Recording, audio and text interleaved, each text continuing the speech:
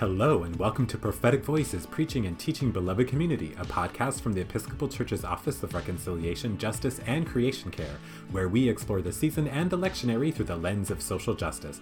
I'm your host, Reverend Shaniqua, Staff Officer for Racial Reconciliation, and I'm so glad you could join us. In this episode of Prophetic Voices, we'll be discussing the Advent 3 lectionary for Liturgical Year B. Our sweet guests this week are the exceptional Lindsey Delks, who is a policy advisor within the Office of Government Relations for the Episcopal Church, where he handles all domestic policy. In his free time, he enjoys the theater and watching rugby.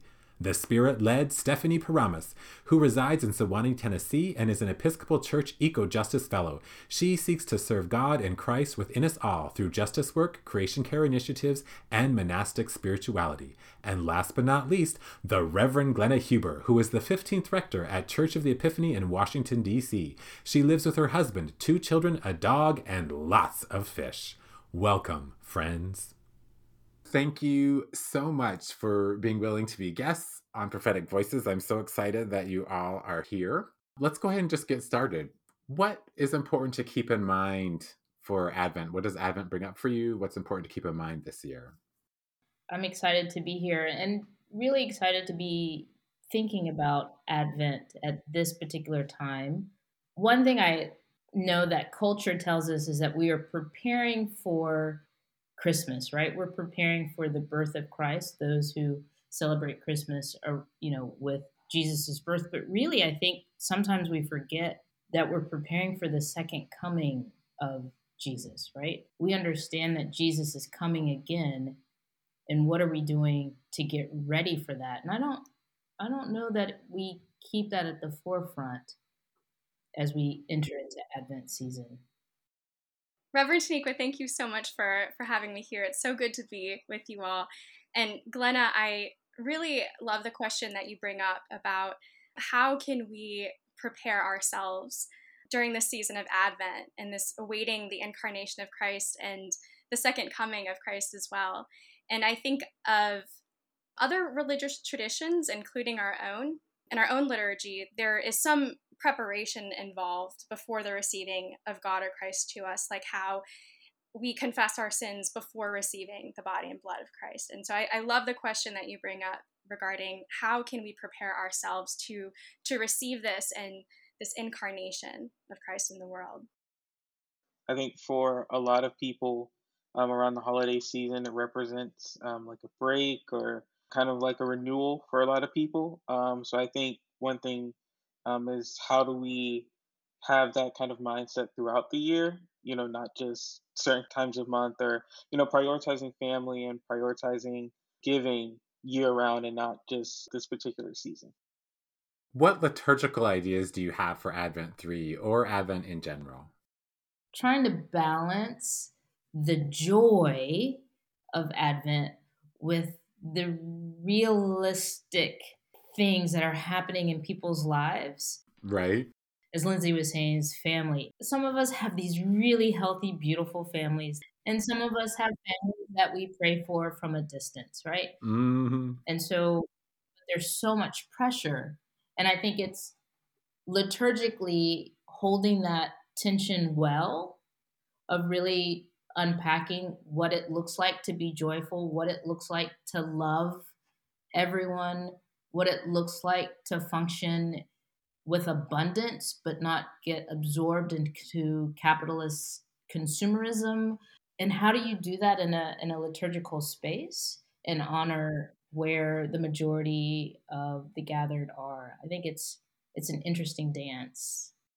Sometimes I think about contemplation and how do we put those contemplative moments into the service? Like, do we pause a little bit longer than usual? Do we take time? Like after the sermon, sometimes people stand up right away and just immediately go into the creed. Do we take a moment to breathe first? I know during Advent at the church, one of the churches I help out, we usually do hold an evening prayer on the Wednesdays as kind of an evening thing and try and have it be more of a contemplative type of thing. So the theme for Advent 3 is typically joy. Where do you find joy and where do you wish you had more joy? I think I most feel joy when I find Christ in others. And so naturally, I wish that I could do that more often. I think that we do the kind of work that we do, because on some level, our soul recognizes the truth that each of us contains, God's spark of light in us. And I think that, in our work, that we are seeking to protect and respect and serve our siblings. But I think often our own and other human just limitations can cause us to be blind to that. And I think it's important to note too, especially since Advent 3 is typically more of a joyful time, that joy and the hope for joy is so much more motivating than fear. And that's something that, in another life, I was an animal trainer and very interested in ethology. And so I learned that firsthand. And I think that the hope that Christians believe in, and that followers of Christ, that can be so motivating for us, even more motivating than the fear of looking around at the world and being like, what is going on and what am I supposed to do, in response to this. And so I think it's worth asking how we can use this hope and this joy of the season to help restore justice and peace.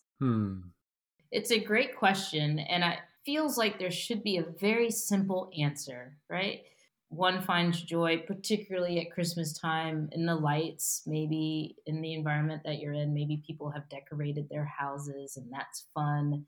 But juxtaposed against being in the wilderness, right? Like, we're talking about God showing up in the most unlikeliest place. I don't know if that's always like joy filled, like the way society tells us that what joy looks like. Gosh, it's just an interesting question. I don't know that it has a really, for me anyway, a real simple answer. I want to say that I find joy in the wonder of it all. It just feels like a season where you can just really be awe-inspired by what God is doing in the world, but you got to have a heart that's open to seeing it. I find joy in the joy of others. I think especially around, this season, this time of year, not only is it the holidays, but, the beginning of a new year. And I think, for a lot of people, there's a lot of joy in once January 1st hits, you can be wherever you want to be, for the next year. You can reinvent yourself completely or that kind of thing. So I think, similar to what Stephanie said, I think we can bring more joy by, how do we replace the fear of the new year and instead, replace it with like joy and being hopeful and looking forward to things, I think is where we could find more joy. I think for me, I always find joy in community when the gathered community comes together, whether it's relatives or church or, when we do things together, and also seeing how things like Christmas or things like Advent can pull people together in ways that maybe we haven't thought about, especially when folks are realizing they're in relationship and not just thinking about themselves, which seems to always happen if you go shopping day after Thanksgiving. That's when everybody's like, it's all about me. Let me push everybody else out the way because I need a TV for $200 or whatever. Let's talk a little bit about the gospel. And throughout Advent, I know we have a lot of, in some of the collects and things like that, there's a lot of this light and darkness conversation metaphor. How do we talk about John's description of Jesus using his light and dark without perpetuating ideas of shadeism, colorism, or racism? There is, in fact, the separation of day and night. And we understand that in this season, where we celebrate this time of the year, the days are, in fact, shorter. Darkness does come earlier. How we embrace that time, I think, is worthy of deeper investigation, more conversation, bringing something that's countercultural to the dominant narrative. So what do you think it means when John writes about John the Baptist, saying John the Baptist came to testify to the light? Well, growing up Southern Baptist and kind of shifting my own like personal beliefs kind of as an adult, the way that we talked about the Bible, it was very fundamentalist. If this is what it's saying, then, this is what it clearly means. As I got older and wanted to interpret things like good and bad or like, good and evil, saying like coming to testify to the light, just meaning coming in a space to share those experiences, not necessarily speaking on behalf of like good, I guess, necessarily, but just rather using that as like a set place to speak to something. The something is something I'm still trying to figure out, but I'm like I said, I just don't think it's as black and white as good and bad, or when we talk about things like, darkness and light, like you mentioned. I just see that as like a place of him using his voice to preach to something or to speak to something. Hmm. I think in our culture, in our society, we use a lot of that language of light and dark, and even in the Bible. I mean, it's all over. The light and dark imagery and metaphors. There's other cultures that don't see light and dark in the same way that we do, and so I think that this is such an interesting question for us to ask ourselves about. Okay, well, what does this really mean? What are we saying when we say light and darkness? I think the way that it's being used here in regard to the light is, and what it means to testify and bear witness to the light. I think it's just referring in this specific instance of the light of Christ, that exists on earth and within us all. And sometimes I kind of like to think about, when I think of light and kind of that imagery of light shining through as being kind of points of reflection of this light in the world, and that we recognize that the light is coming from somewhere divine, and there's humility in that, and there's honesty in that. And John the Baptist, does a great job of saying that in this passage that we're reading, where he says, it's very clear that he is, a point of reflection in the world that is shining this divine light. He's quick to say, to point to the divine light and not point to himself, for example. We can recognize that there is this kind of, we say light in the Bible, that's kind of the language that's there, but we recognize it as something greater, as something divine. In Lakota culture before colonization, we didn't have a concept of evil. We didn't even have a word for evil or temptation. We had to create those words after Christianity was brought to us. And so lightness, if you think about testifying to the light is what helps things to grow and transform. And so I'm wondering if that's kind of like testifying that there's going to be something coming that's calling us to grow and transform. And then darkness is the time to rest after you've done that work of growth and that work of transformation. Or sometimes it's to prepare us for that growth that's going to be coming, right? It's like the rest day just before you do like a big workout, or maybe it's the rest day after the big workout. I was thinking about that. I love that. Where have you heard the voice of one crying out in the wilderness in our time? And what are some of the voices you've heard? If we're viewing it as, someone calling out from a place where, lost, I think that can be found just in people who are seeking community. Hmm. I think that there's a lot of calls for, we have a society where lots of things are virtual. Lots of things are separated, and it can be hard to gain community. So I think the wilderness can just be an example of being isolated. But I can also think of the wilderness as an example of being in the middle of a place of growth. And I think that that can be calls from people who want to share, the growth that they are seeing in their own lives. I really like that imagery, Lindsey, of being called into community. As I was thinking about wilderness, I've been really focused on ecological devastation. I've been intentional about preaching creation care this season. The wilderness after an environmental disaster. Hmm. We can look at Hawaii or earthquakes or wildfires. But the way the community, in most of these cases, have come together to rebuild or replant so that something new can emerge. There are these voices crying out in the wilderness, and it doesn't necessarily have to be, repent and return to the Lord, but come and grow with us. It wasn't until Lindsey said community that I kind of put that together for myself. It'd be an interesting preaching concept or direction. And if we think of, that we're all related, not just people, but creation, that would also be a wilderness too. People seeking community because they've just lost their connection with the relatives around them, like the trees and plants and whatever else, the devastation they experienced. which could bring us back around to the theme for the day is joy, right? So even in the midst of that devastation, if our hearts and minds and souls are open, we can still receive that joy by seeing, God's face in the incarnate beings in our midst, which we call community. Hmm. So, who are some John the Baptists of our time? Who are some people who point us toward transformation or salvation or call us back to right relationship?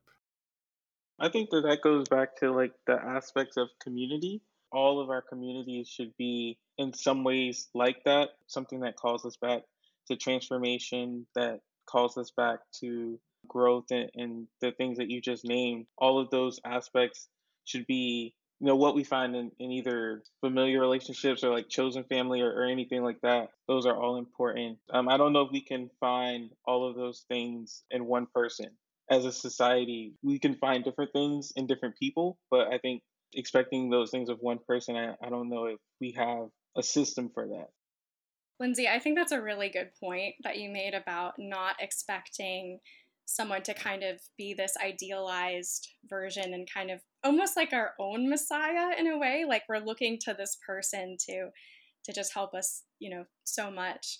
And you mentioned too, Lindsey, about how, the John the Baptist of our time can operate as a way to kind of call us back to God. And I think of like, I've been so blessed to know so many wonderful clergy in all of the churches that I've attended, but there's a few who have made a big difference in my own religious life or spiritual life, church life, and have been like a John the Baptist figure to me in terms of their prophetic voices in the Episcopal Church. So I think of Reverend John Omer.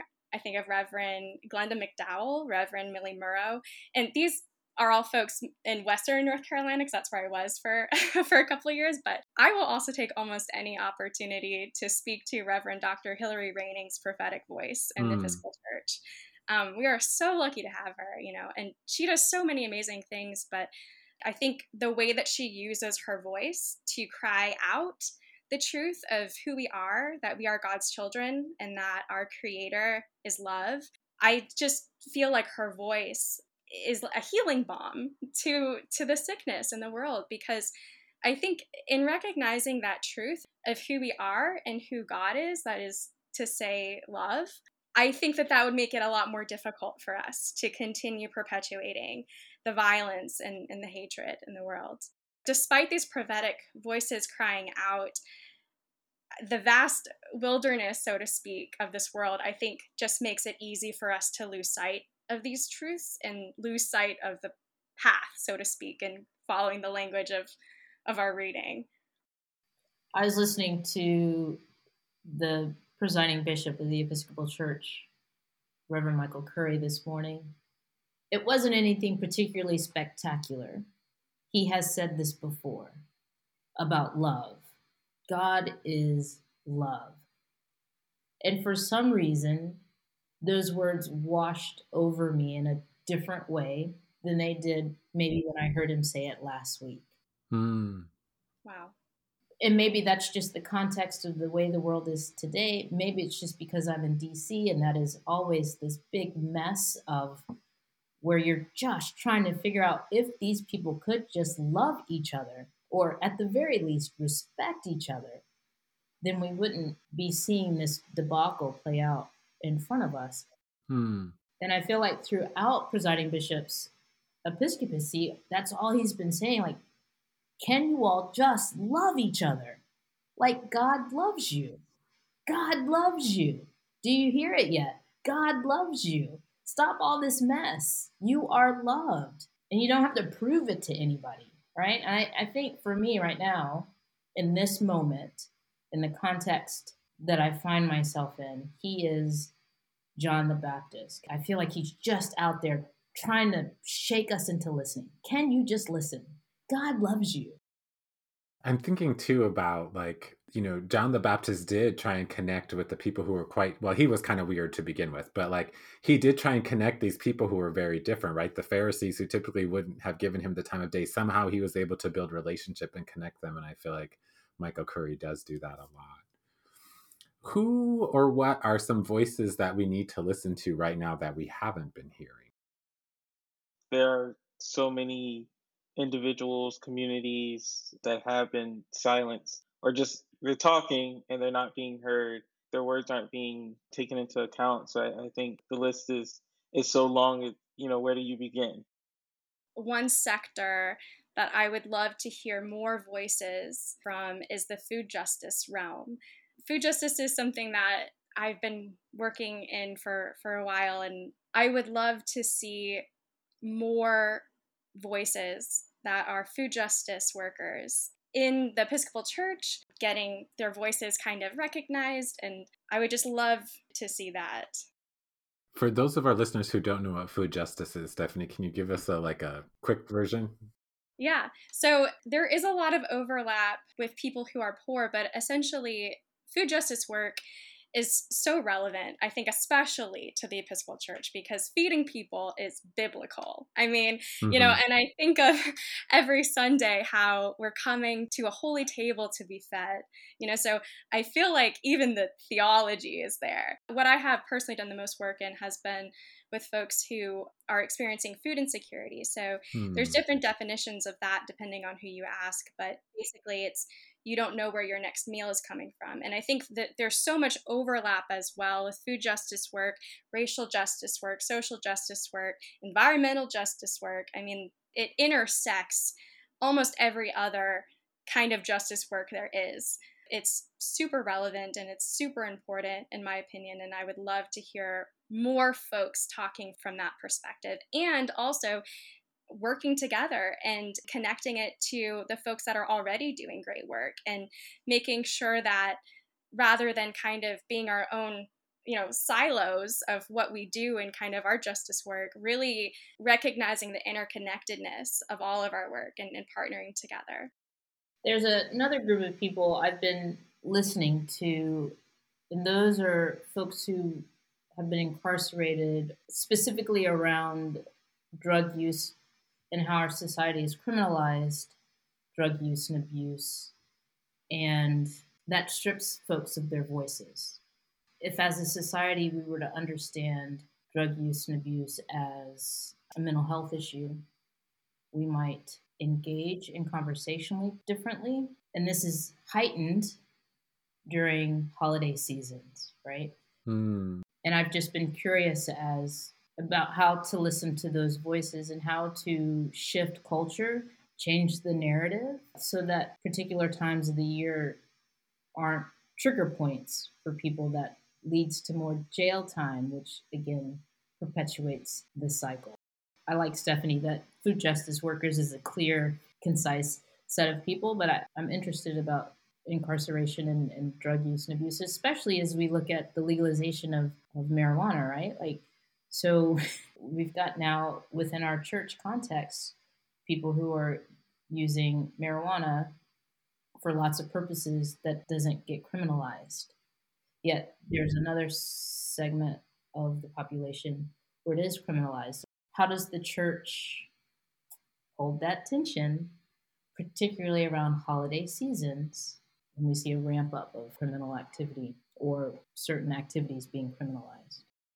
And I think if we think about how the folks in prison, especially if it's a felony, sometimes their right to vote is taken away, which is literally removing their voice, right? In the way that they vote, right? In the way that they're not allowed to vote. It removes their voice in our government. I'm also thinking about I think drug use and abuse is a symptom, right, of oppression. It's a symptom of depression. It's a symptom of historical trauma and all of those things.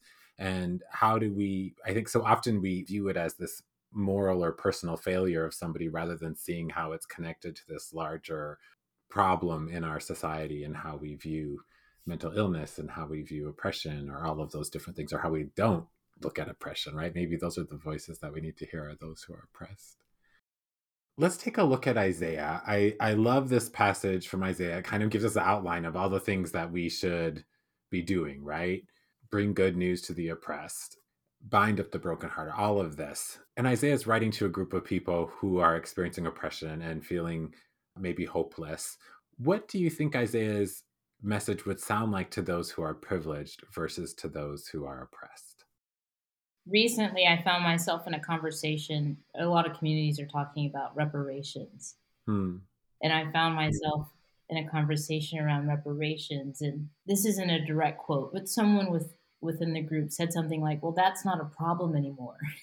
There was a collective gasp on one side of the room. Like, really? Did you just say that?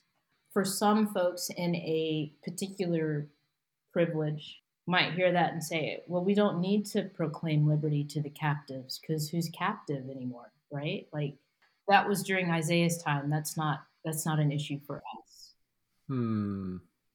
So we can move on to the next thing. That could be a response.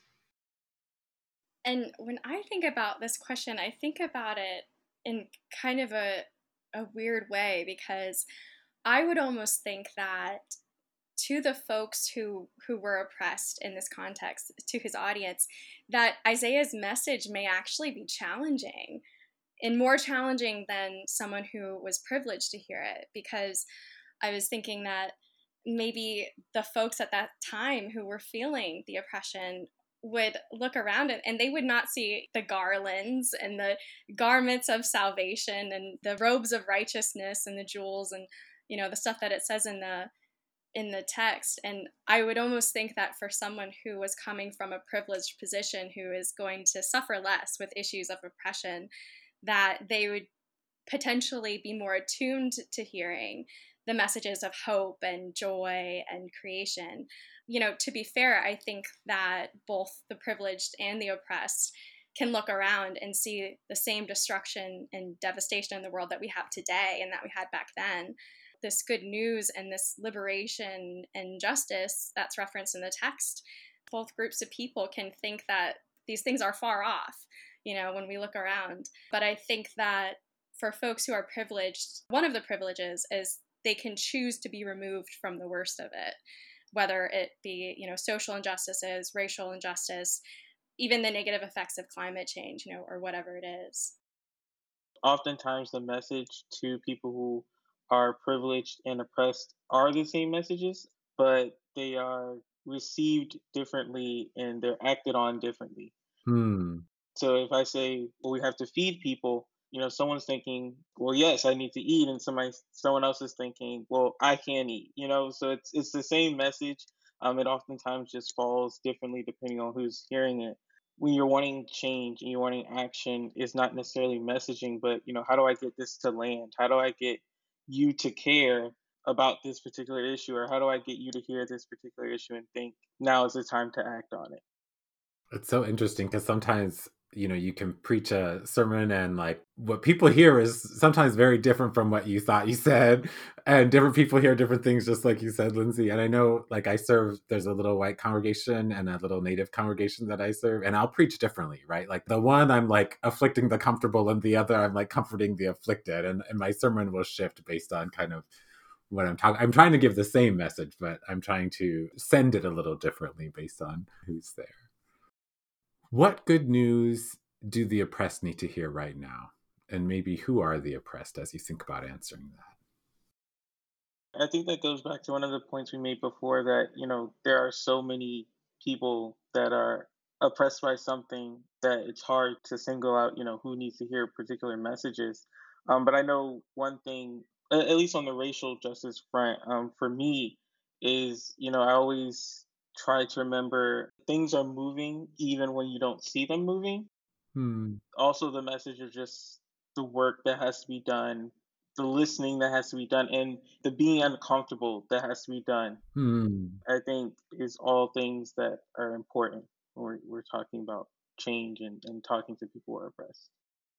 Lindsey, I love what you said about being uncomfortable in the moment, thinking about reflecting on the season of Advent and thinking about this kind of waiting period, and it's dark, because it's winter and the days are shorter, and kind of being uncomfortable and kind of sitting in that tension. But Lindsey, as you were kind of getting at, like this hope and this faith that things will get better, that they are getting better, that things are moving even if we can't see it.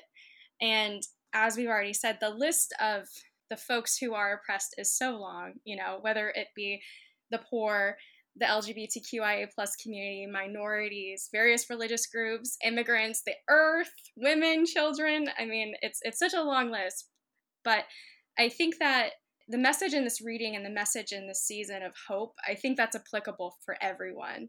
I really do. And this message of hope is important for all of us so that we can remember that God is still amidst us in a world that is full of oppression and injustice, and that those things can both be true at the same time.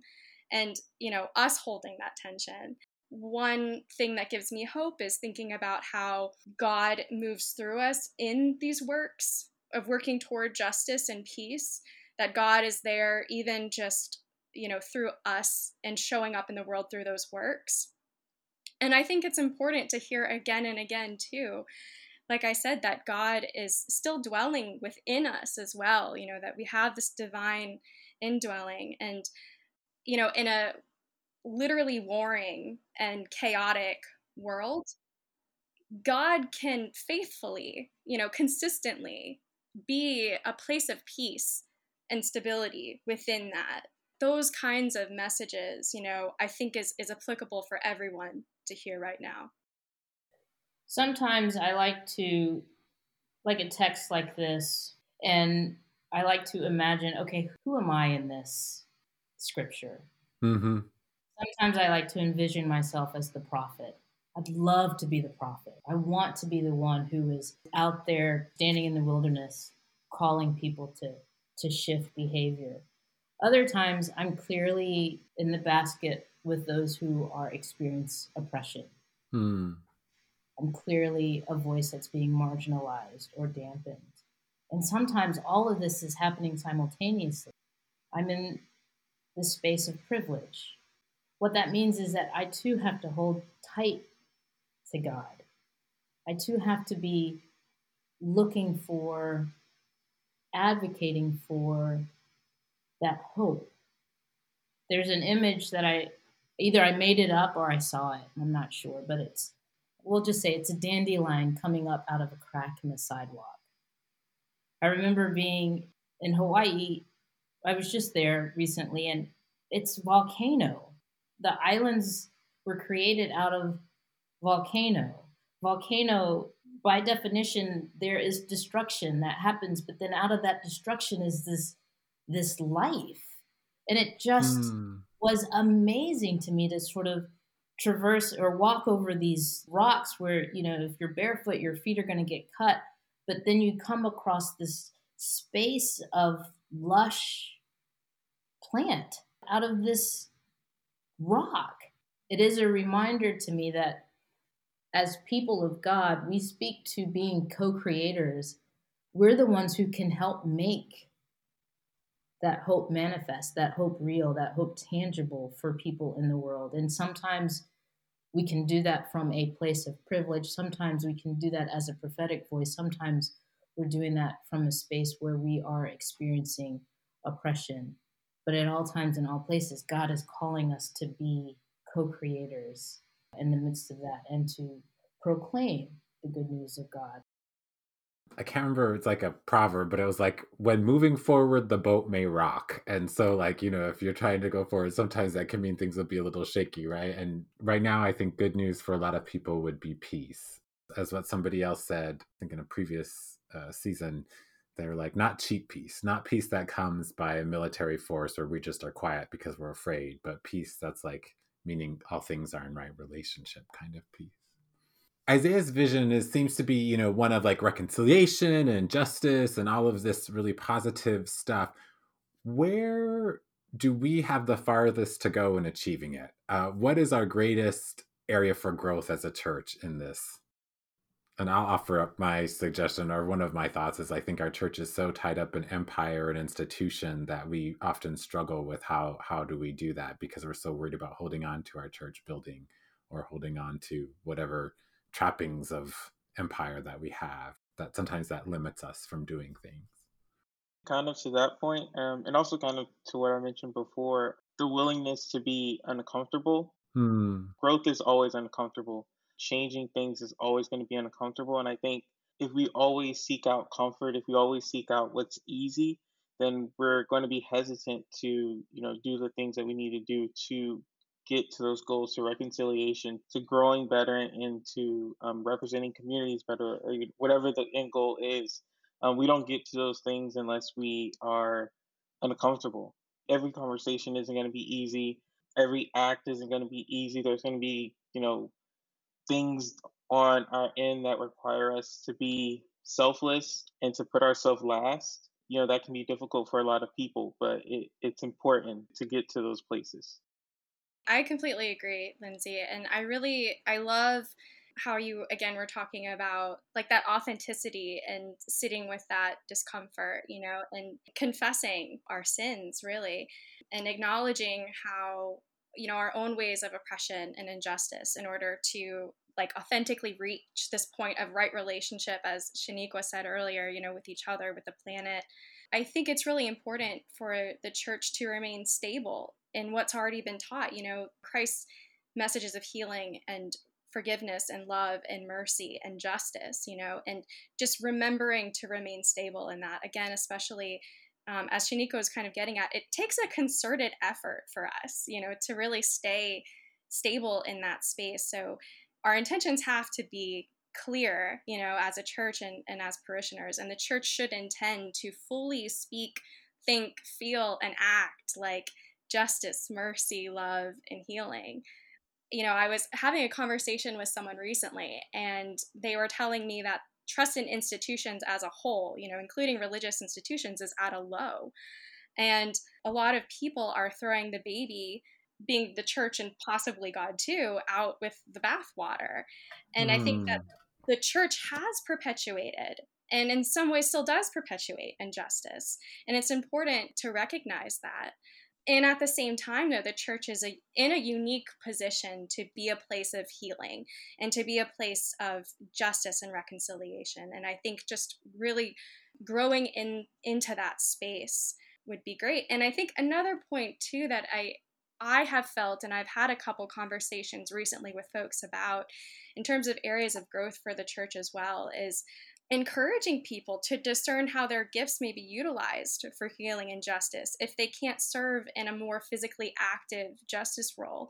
I think that sometimes when we speak about justice, we speak about it looking a certain way or being a certain way, and I think we accidentally exclude large groups of people who can help and who want to help, but for whatever reason, they can't attend the same marches or rallies that other folks can, whether it be, physical limitations or age or otherwise. And I think that really the church encouraging folks to discern, again, what their gifts are, what their interests are, what their strengths are, and how can that be utilized in this work for justice and peace, I think is a good question that I would love to hear asked more. I am definitely hearing that, Stephanie. That I'm so glad you said that. I preach so much about like, if we want to be changed, we can't be doing it on our butts on Sunday morning between 10 and 11 a.m. Like we have to literally get out of the building and go do that. And I know I've preached that if you have been baptized, you are a minister in God's church. You need to figure out what that ministry is, and we as a community can help you discern that. But I'm going to shift for a second and talk a moment about the psalm. It sort of gives comfort to some who are sorrowing, but the psalmist says that the joy and laughter comes after the Lord has restored the fortunes of Zion. And how does this psalm read to folks who don't have fortunes? And I'm thinking about this because we talked about joy earlier. Is it possible to find joy without our fortunes being restored? I think in terms of earthly fortune, so I'm thinking money. Mm-hmm. It's hard for people to care about other things. If you're hungry, if you don't have a place to live, those. It's hard to live in the moment, to be happy in those moments. And of course, there are other spiritual fortunes that I think people can have. I think the balance there is having those, but like I said, suffering earthly. It's a hard balance. Maybe it's hard to hear that, joy is on the other side of fortune, when you are in a place where either earthly or spiritually you feel like you are unfortunate. How do we share that message and are also inclusive of people or who aren't able to have certain things? I think some of it is perspective. And like Lindsey said, how we define fortunes. One of the things that we do on Sunday morning is offer a breakfast to go to folks who might have need of food in the morning. And this gentleman came a little bit later than our regular offering and asked if we had anything left. And I said, I don't know. Let me go see. And I went in the closet. I got him. We had a toothbrush and a snack pack of chicken. And, I just put some things in a bag so he could have a bag to go. And he said, it is fortunate that I ran into you this morning. And he said, I gave him a cup of coffee. He said, thank you so much. He was filled with gratitude from my perspective, the meager offering that I was able to give on that day. As he said, thank you, and I said, you're welcome, I reframed myself because he said he was good that he ran into me, right? So this was about a person coming into contact with another person and being respected and received. And that just shifted my entire day. That sometimes the fortune that I may, in my mind, want to be restored might not be the fortune that God has for me to be open to. Glenna, your story reminded me of something that happened to me a couple years ago. I was serving at Haywood Street Congregation, which is a United Methodist church in Asheville, North Carolina. And their ministry, so folks who were experiencing homelessness would come and there would be, warm, fresh, hot food, on ceramic plates. And it was just really, really well done. I love that church and its mission. But I remember at the end of the meal, I was taking a plate and one of the visitors said to me, "Bless you." And I mean, when I say I felt that, I felt that. And again, it's changing that perspective, right? It's someone who came because they're hungry and they don't have a home right now. And who knows what their story is. And that they're struggling, right? More than I could even imagine. And they bless me. Gosh, when I say that I saw Jesus that day and that man, seriously. The question about finding joy without fortunes being restored, and is that even possible? I think that this is such an important and thought-provoking question, and I love thinking about it. And kind of I think where I land on it is that I think that faith at some point can lead to joy. And I really loved the mention about the difference between earthly fortunes and spiritual fortunes, because I think that's really important when talking about this, because everyone has already said, how it's really hard to think about an earthly fortune when you're really struggling, you're struggling to put food on the table, etc.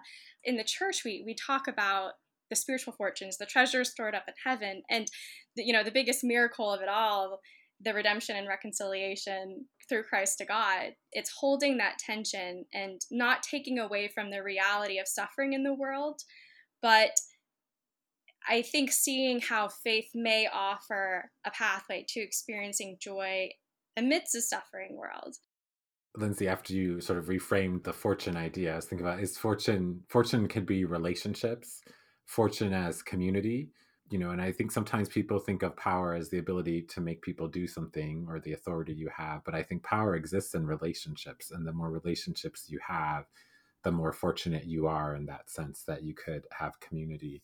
And I was thinking about as Indigenous people, right, we lost a lot of our land, most all of it, and a lot of our communities. But I would say that, so our fortunes haven't been restored in that sense. But I think in terms of community, you can see how quickly they can get things done. And that's one of the things I always brag about our diocese, right? We don't have lots of money, but if we need a potluck together in a minute, we know who to call, and grandma so-and-so and auntie such and such and uncle so-and-so, they can, one's going to bake pie, one's going to make potato salad, they're going to have it together. And if we don't have food, which is what happened a lot in my household growing up with my grandparents, maybe we don't have the food to make something, we know who to call because they get government food sometimes, and we know who to call. We could turn that stuff into some good things if needed be.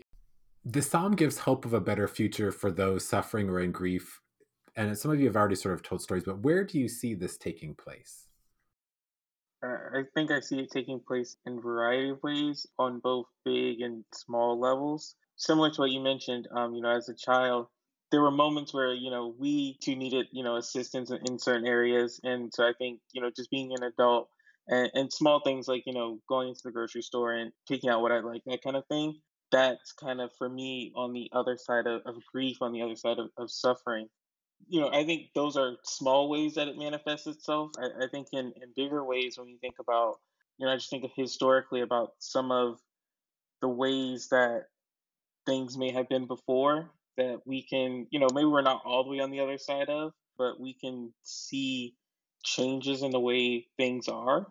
I guess an example I would give is there was a time when I guess like gay marriage wasn't a protected right in this country, now all 50 states. So there are examples of that happening, of things being on the other side of suffering and grief. What gives me hope of a better future amidst the suffering and the grief is the people who continue working towards a better future Hmm. for all, despite the suffering and the setbacks and the immense challenges to even doing that. Folks have almost every reason to give up the faith, so to speak, to say it's not possible to do it. It's not worth it. It's too hard. No one will help me. No one will care. I'll be prevented from doing it. Nothing I can do can change the outcome. And I think these are real challenges and real fears. But this is where I think the faith component has to come in for us, especially folks who, put their heart and soul into justice work, because that's how we feed our hearts and our souls. I think without it, we can feel like a plant cut off from its roots, and we're just like withering away because we're not replenishing that. Faith requires us, I think, to believe without seeing, requires us to believe and know that God is still present, is still with us, is still among us, despite all of the suffering, all of the grief, all of the reasons that it seems, to not do this work. And so hope in combination with faith is helpful when thinking about the future, especially in terms of suffering and grief. One of the organizing universals that I use frequently is all organizing is reorganizing. Hmm. Working with those who are experiencing homelessness, we're not seeing the numbers go down, the numbers are going up. And post pandemic, the numbers are rising exponentially really, really quickly. And it's hard to Hmm. keep up.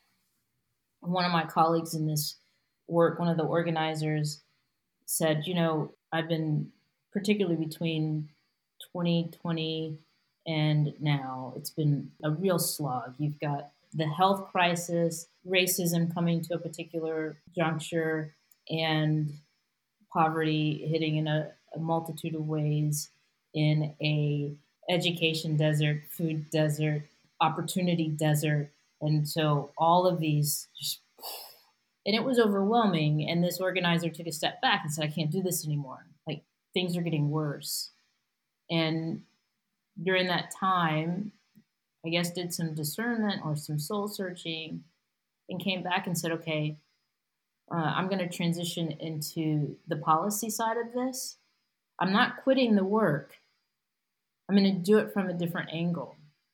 And not only that, but help recruit someone to fill the organizing space that he was departing from, right? So there was no void. He found someone who had the energy and the optimism and the drive to continue the good works that he had started but could no longer do, but are still so desperately needed. This is hard work. To restore the fortunes, to be consistent with joy and hope, it is countercultural. And sometimes we need a break, but having the relationships, having the community to be able to step in so that you can discern the best way for you to continue the work, I think is also really valuable.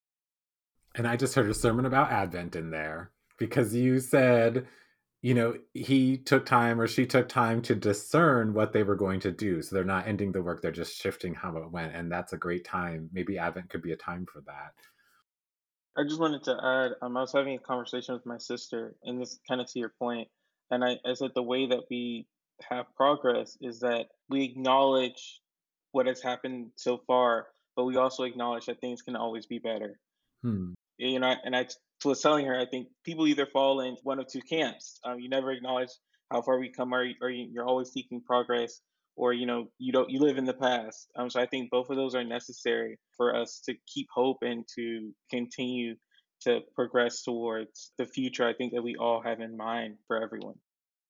This last year, I, for the first time, was a chaplain at our camp, which means you run all of the stuff that happens at the camp pretty much. And our camp is unusual to most Episcopal camps. We don't have very much money. We don't have a lot of campers, but almost all of them have a lot of issues like historical trauma, like abuse and all of this kind of stuff. That was a place where I saw hope for those in suffering. And when I first got them, like, I am never going to do this. Like, only 3 of them said that they were Episcopalian. Only 5 of them said they were Christian. And like, we had to like shift the woman that I was doing it with. We had to shift our sort of planning. And then some of them said they didn't even want to be there. Their grandma just kind of dropped them off. One just got out of treatment. It was like just this totally different than what I anticipated. And if you'd ask me that day, I'd be like, never, ever will I ever do this again. And then like to see the transformation that took place in them over that week, like by the time the day that they were leaving, they're like, I want to come back. Are you going to be here next year? I don't want to leave. Just like all of them, even the one that didn't identify as Christian, took communion that day, and they didn't have to. Like, I was like, this is optional, but they all did. And I was just, it was so moving. And that was a place where I saw hope. And hope of a better future, because these are young people who are growing up, and I hate to say young people are the future, because I believe that they are the present, both in that they are a gift, but also that they are here now and are important members of our community now. What thoughts or ideas or tips do you have for preaching Advent 3? I have a couple. I heard like themes of like oppression and reconciliation, prophetic voice. One idea, which most people don't preach on the psalm, but that was probably what generated the most conversation today. Asking that question: is it possible to find joy without our fortunes being restored, or what is our fortunes? Ask folks to kind of reflect and think about that. Maybe talk to their neighbor, type of thing. I have a lot of small congregations, so I can do that. What are we called to as ministers in this church? What is our ministry? What are we going to discern about, and get folks to sort of do that? And maybe even have something to write that down and maybe put it in the offering plate when we send it around. What is their ministry? And if they don't know, maybe they just write their phone number and we meet with them in a small group of people to help them discern what that could be. This kind of goes back to towards the beginning when we talked about light and darkness. I think scripture often references seeing, the light of God and of Jesus through us. That to me represents showcasing our gift and our personal ministry with others that will allow us to present our best foot towards others. When the Spirit shines through you, what is reflected? I might ask people to think more deeply about an abiding joy.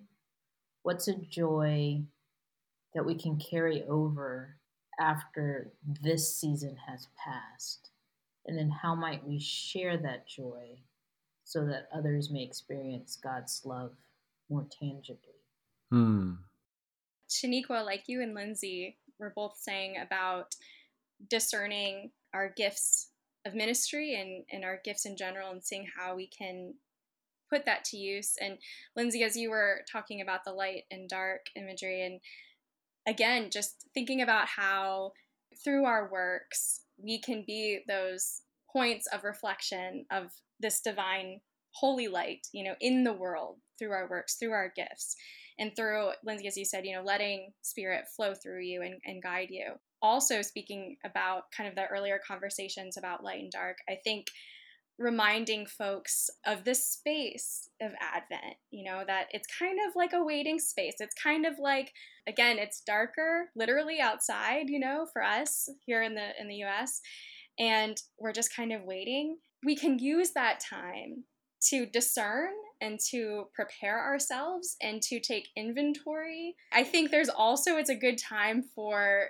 reconciliation and confession in terms of taking a pause to reflect on what hasn't worked in the past. Lindsey, as I think you mentioned earlier, about where can we go from here, and using that kind of pause to do that and to prepare ourselves for it.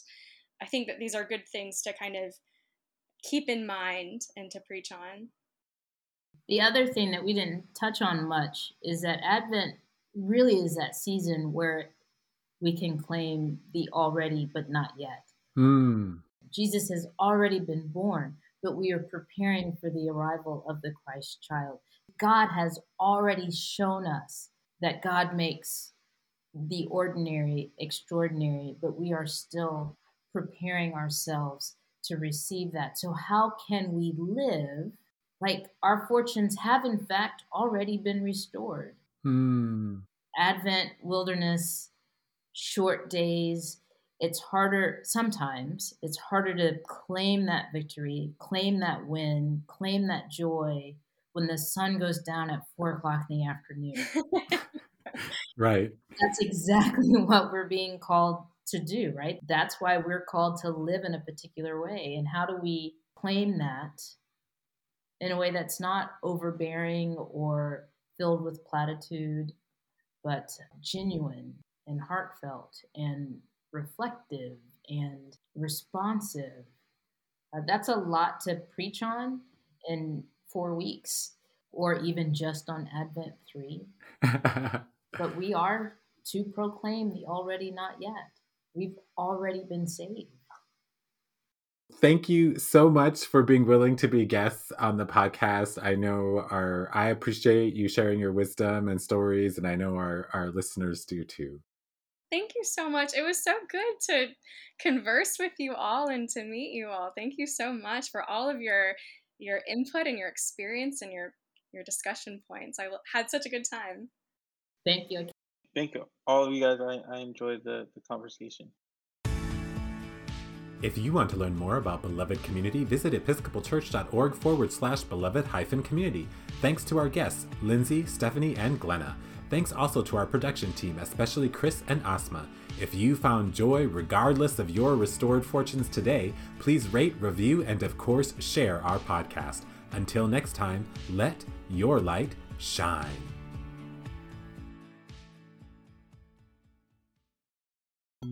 For 100 years, the generous donations of Episcopalians and supporters to the Good Friday offering have helped the Christian presence in the land of the Holy One to be a vital and effective force for peace and understanding among all of God's children.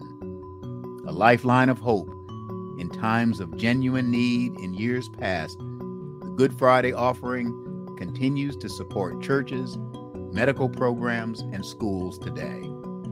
Now, more than ever, we celebrate the centennial of this historic fund. Your support is needed.